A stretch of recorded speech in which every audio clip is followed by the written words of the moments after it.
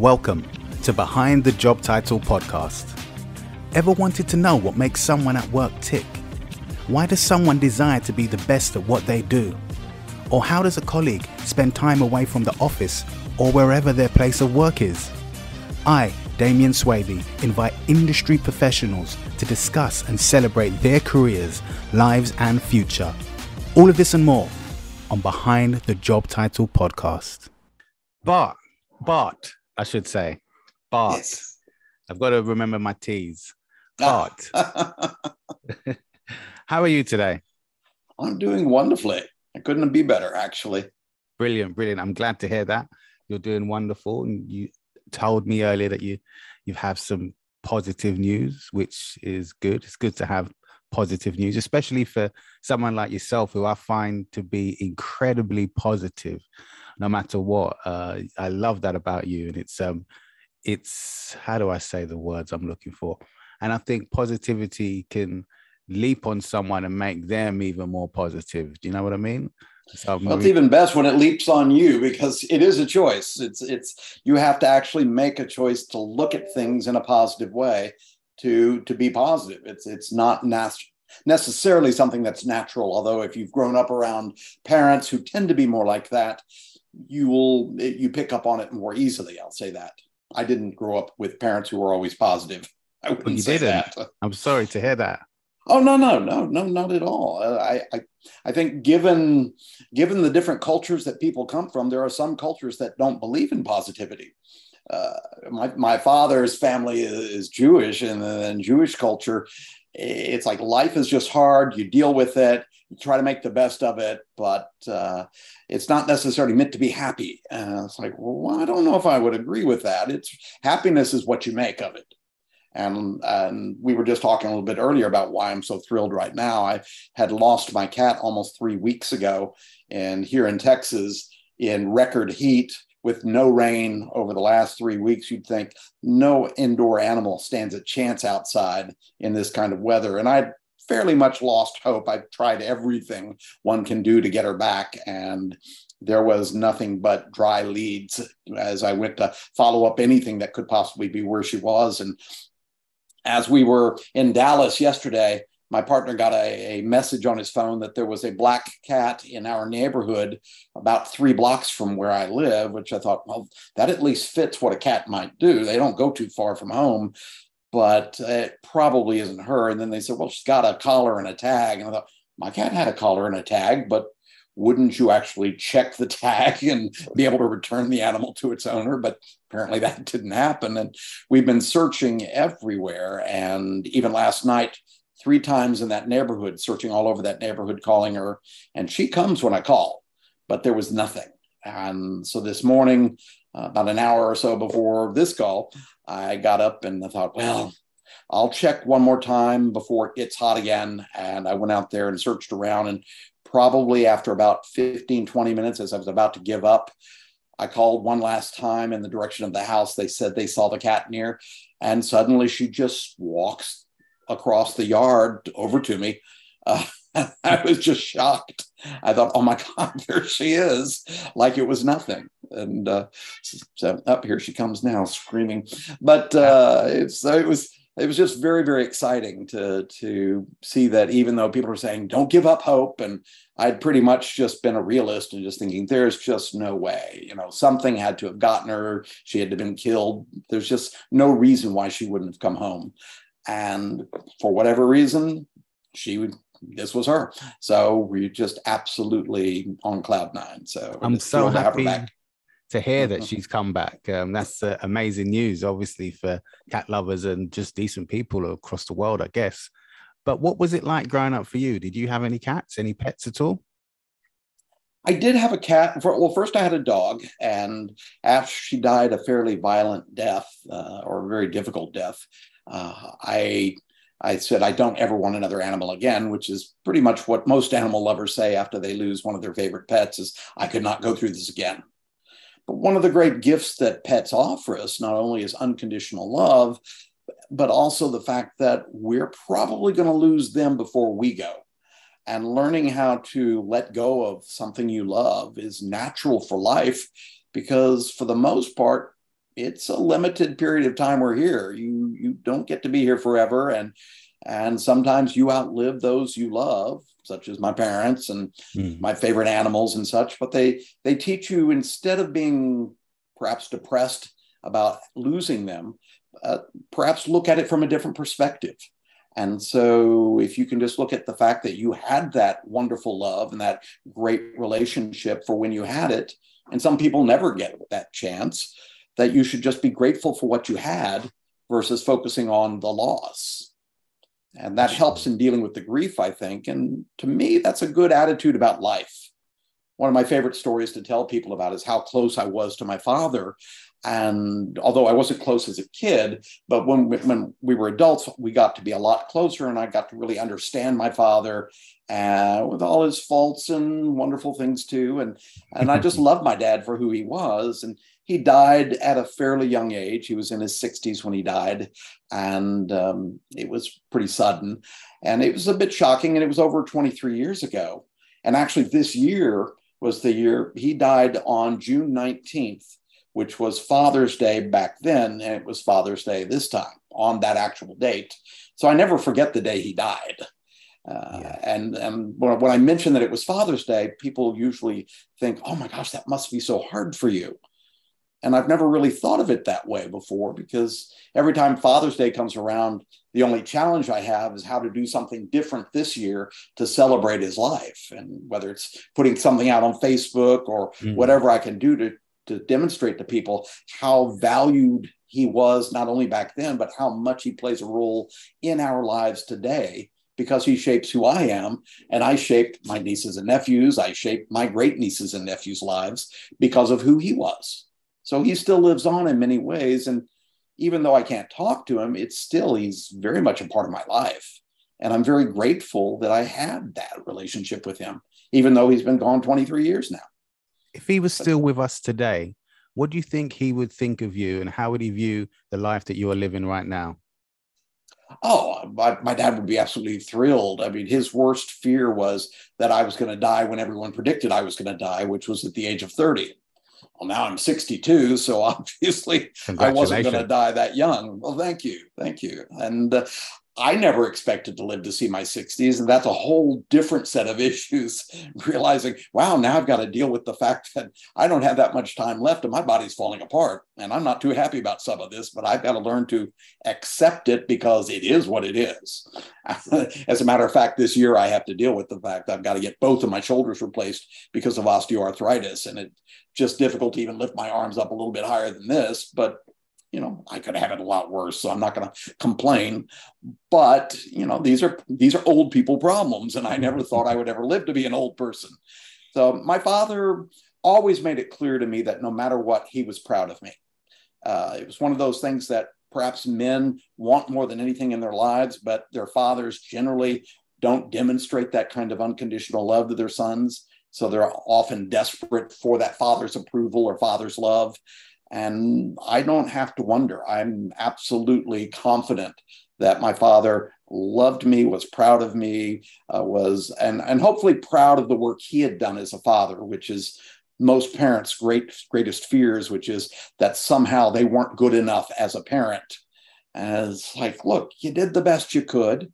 You were wonderful. You were loving. I couldn't have asked for more. No one's perfect. And so hopefully he would be proud of his part of me being who I am. And I would hope that. And I probably would expect that if he was alive today. What happened in your life that led to you being told you only had 3.5 years left to live? And how did your father react to that situation? This was back in the early 80s. I'd say in 1985, one of my best friends, my first gay roommate, and one of my dearest friends had moved away and moved to San Francisco. And so in that later that year, he called me and told me he was in the hospital and that he had AIDS and that they told him he was dying. And so he was going to be going home to die. And that came as such a shock to me because we were the same age. We were both in our mid-20s, and he was now going home to North Carolina to die amongst his family, who was not very accepting of him being gay at all. They were fundamental Christians and did not deal with this issue, especially back then, well at all. But as long as he renounced his homosexuality and was born again under the Lord, then obviously he would be saved or whatever would happen to him. But he went home, and that was one of the last times. I did see him one more time before he died. But I had to make the decision that at this point, my life was pretty much almost over, and yet it also had just started.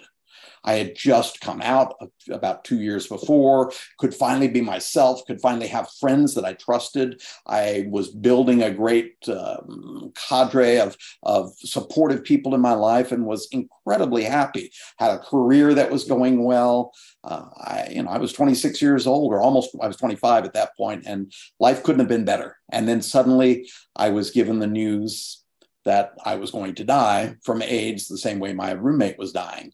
And the only reason why I got tested was because of him, because I felt completely healthy.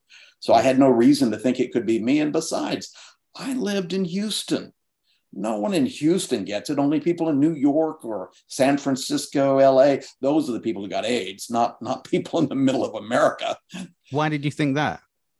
Well, because everyone back then was ignorant. And we all want to believe that these problems don't happen to us. We all want to believe it's going to be someone else. And if we can't relate to them, then it's not our problem. It's such an innately human response to these situations. I mean, I could go into talking about COVID and other issues too, and how similar those things are. But the whole point is that I didn't believe it could happen to someone like me. Besides, I didn't sleep around a lot. I didn't, I wasn't the type of person that I thought could be at risk. And yet I went ahead and got tested thinking, no, it's not possible. And they called me in and they said, I'm HIV positive. I probably have AIDS and I don't have much time left in my life. So I might want to start taking care of my issues. And besides, I had high cholesterol. I might want to look at that too. Gosh. What the hell does cholesterol have to do with it? That's something that kills you in your 60s or 70s. Yeah. I'm not worried about cholesterol. So I had some choice words to say to that doctor at the time. But at that point, it was a fact that if you had HIV, you literally only had at best a few years left. And so all of my hopes and dreams at that point were dashed, and I had to refigure out my life. I quit my job. I had just gotten into a relationship and didn't know how to deal with that issue. I didn't know how to tell my parents. I hadn't even told them I was gay at that point. Gosh.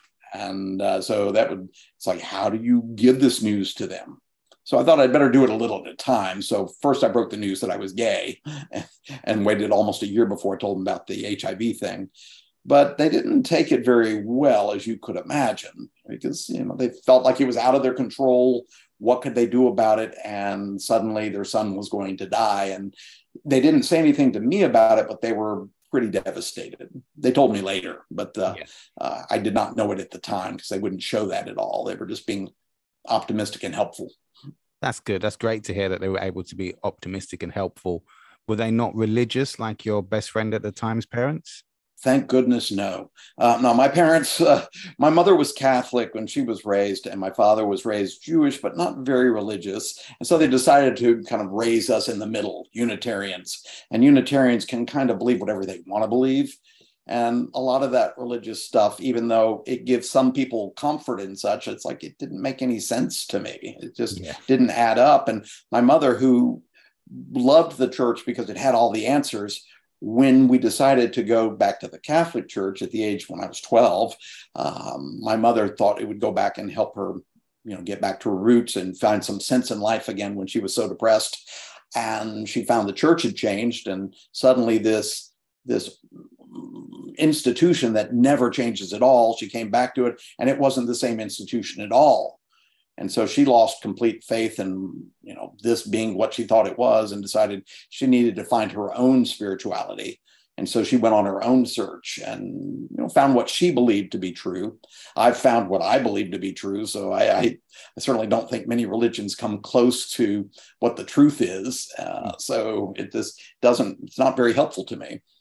But I do like the idea that prayer makes people feel that there's hope in life. And it gives, to believe that something has some control in their life when they don't feel they have control. I can see how powerful that can be for people. So I get why they may find religion important or helpful in their lives.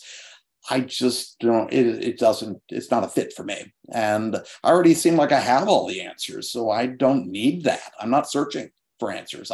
You could never convince me to believe anything different than what I already believe, which I think is pretty amazing. So life makes sense to me. So I'm doing just great as it is.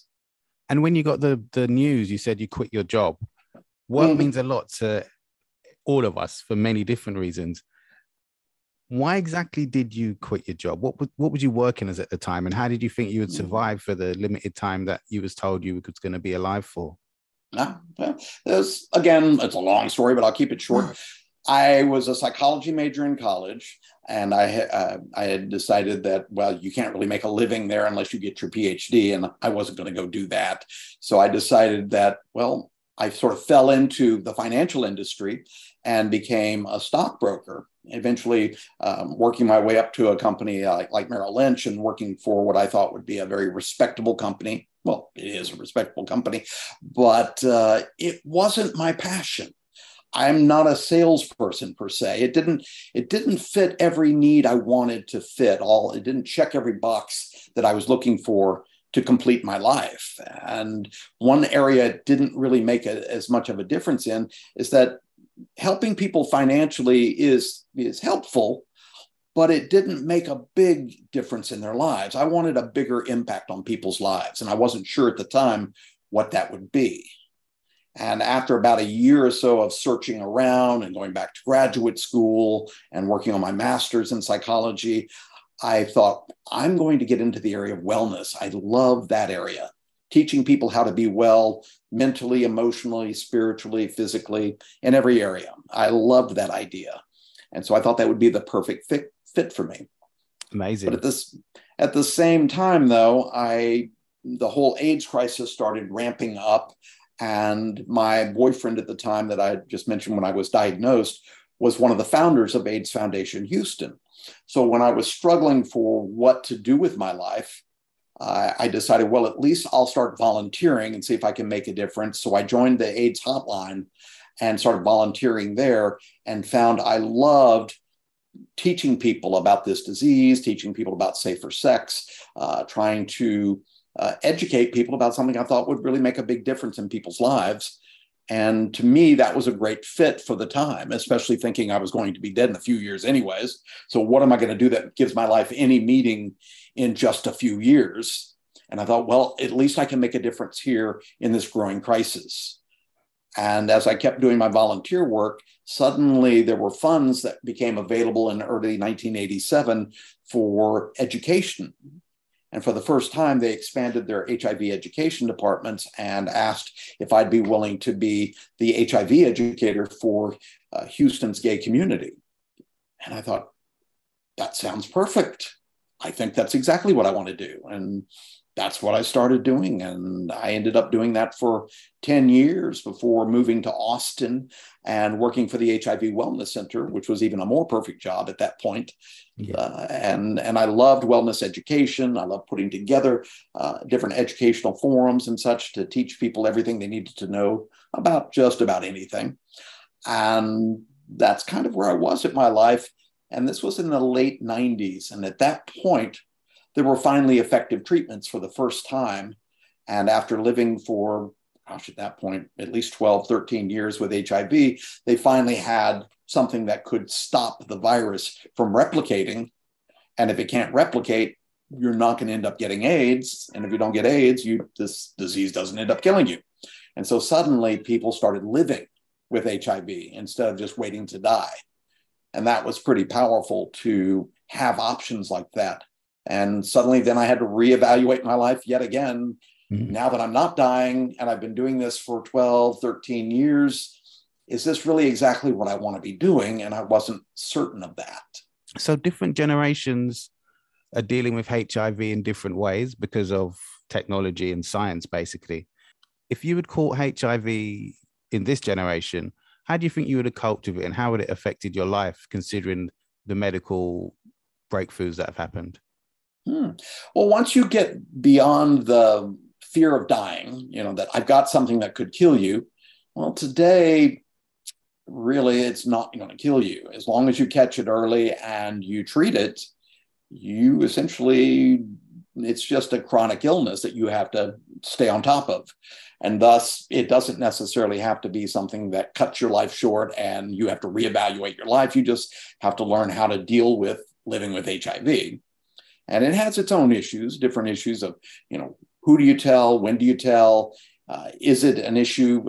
Is transmission even an issue today? If you're on medication and your viral load is extremely low or undetectable at all, they've actually now say, at least the science is saying, that you can't spread the virus to someone else if it's undetectable. Now, I've been wondering that for about 10 years, that, well, if it's undetectable, then you don't have enough virus in you to cause any harm, but can it be spread to someone else? They say today, no, actually, they don't think you can spread the virus when it's at that low level, which makes sense in the whole scale of viremia and viral illnesses. But it would still be an issue, because I do counsel people who are HIV positive who still deal with the emotional and the psychological trauma of having something that they knew almost all their lives at this point that it was a possibility, but they never thought it could happen to them. Again, it's like, well, that sort of thing only happens to other people, not someone young, not someone healthy, not someone like me. And then they get it, and then they have to realize, oh, I guess I'm like everyone else. So it's still an issue. It's just that I'm way too old for them to relate to me. So that's why I had to get out of the field. By the time I was in my 40s, no one was going to listen to, certainly no one in their 20s is going to listen to someone in their 40s say, hey, you need to be careful about this disease because you could get it like I could. They just look at me like, oh no, old man, I can't get it. You're old, of course. Yeah, the cheek of them. Exactly. I'm 42, so I'm offended for people when you say that. It's crazy. It's human behavior. You can't really, well, you can get offended by it, but you can also just say it's just the way people are. And you have to just sometimes learn to just accept people where they're at in their lives at that point. I really wish that people could learn from my lessons in life and not have to go through the same mistakes I did. But now I realize, no, most everyone has to go through the same stuff on their own. They just can't learn from other people usually, not in these cases.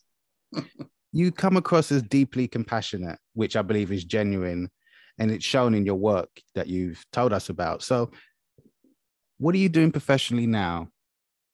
Well, the field I got into, which I just sort of fell into, I guess. I saw a friend of mine teaching a class on Excel, and he would just get up there and tell stories and be funny, tell jokes and such, and yet teach people all day long about Excel. And I thought, oh, you can take a boring subject and make it fun and teach people. I'd love to do something like that, because I've been teaching people about health and wellness. What could I teach people? And at the time, I thought there was nothing I could teach people. And yet I went to work for a company that one of their first assignments was, would you be willing to teach people about team building and leadership? And I said, I have no idea. What kind of materials would I have to work with? And they handed me their materials, and I started teaching from their materials and learning as I went, and eventually became an expert on workplace issues, especially interpersonal workplace issues, team building, leadership development, customer service, communication, conflict resolution, emotional intelligence, productivity, and time management. And I just started taking on these courses and teaching these courses. And as I taught, you get challenged by questions, and you have to find those answers and learn how to teach people these topics. And learned I love teaching people the keys of how to be successful in the world, whether personally or professionally, which if you had asked me when I was 8 years old, what do you want to do for a living? When you grow up, what do you want to do? And at the time, I was dealing with a lot of people who were very unhappy in their lives. And I said, I would really love to learn how to teach people to be happier. That's what I would love. If I could find the perfect job, that would be the perfect job. And that's what I do now. I teach people how to be happier in their lives, how to get better results, how to make choices that they're satisfied with. Whether it's how to deal with their emotions, or whether it's how to deal with other people, how to resolve conflicts or resentments, all of these things that get in the way of our lives. I can show you simple techniques that can help you overcome those issues, get over those issues, and move beyond. And Brilliant. I love teaching people those things. To me, they're clear and easy. And so, because nothing I teach people is something that they don't already know. Such as the only way you know that you were clear when you spoke to someone is they would have to repeat back what you said in their own words, like how they understood your message, and you would have to agree, yes, that's what I meant. If you don't do that, all communication is assumption. You're assuming you were clear, they assume they understood, and you both are probably wrong. I like that. Both probably wrong. I really like that. Yeah. But it's been amazing speaking to you. It really has. You've taught me a lot today, and I really, like I said earlier, your positivity is amazing because it influences others. I know you said it's a choice, which is great. Hopefully we can get into that deeper on another time about positivity being a choice. But certainly your presence is a positive one, and I can see how you help people completely. Well, thank you. I look forward to an opportunity to come back. Thanks so much, Bart. All right. Thanks for the opportunity. Thank you so much for listening to the podcast. Please do hit the subscribe button, leave a comment, share it with friends, or give us a 5-star rating. We'd really appreciate it. And join us next week for another fabulous guest.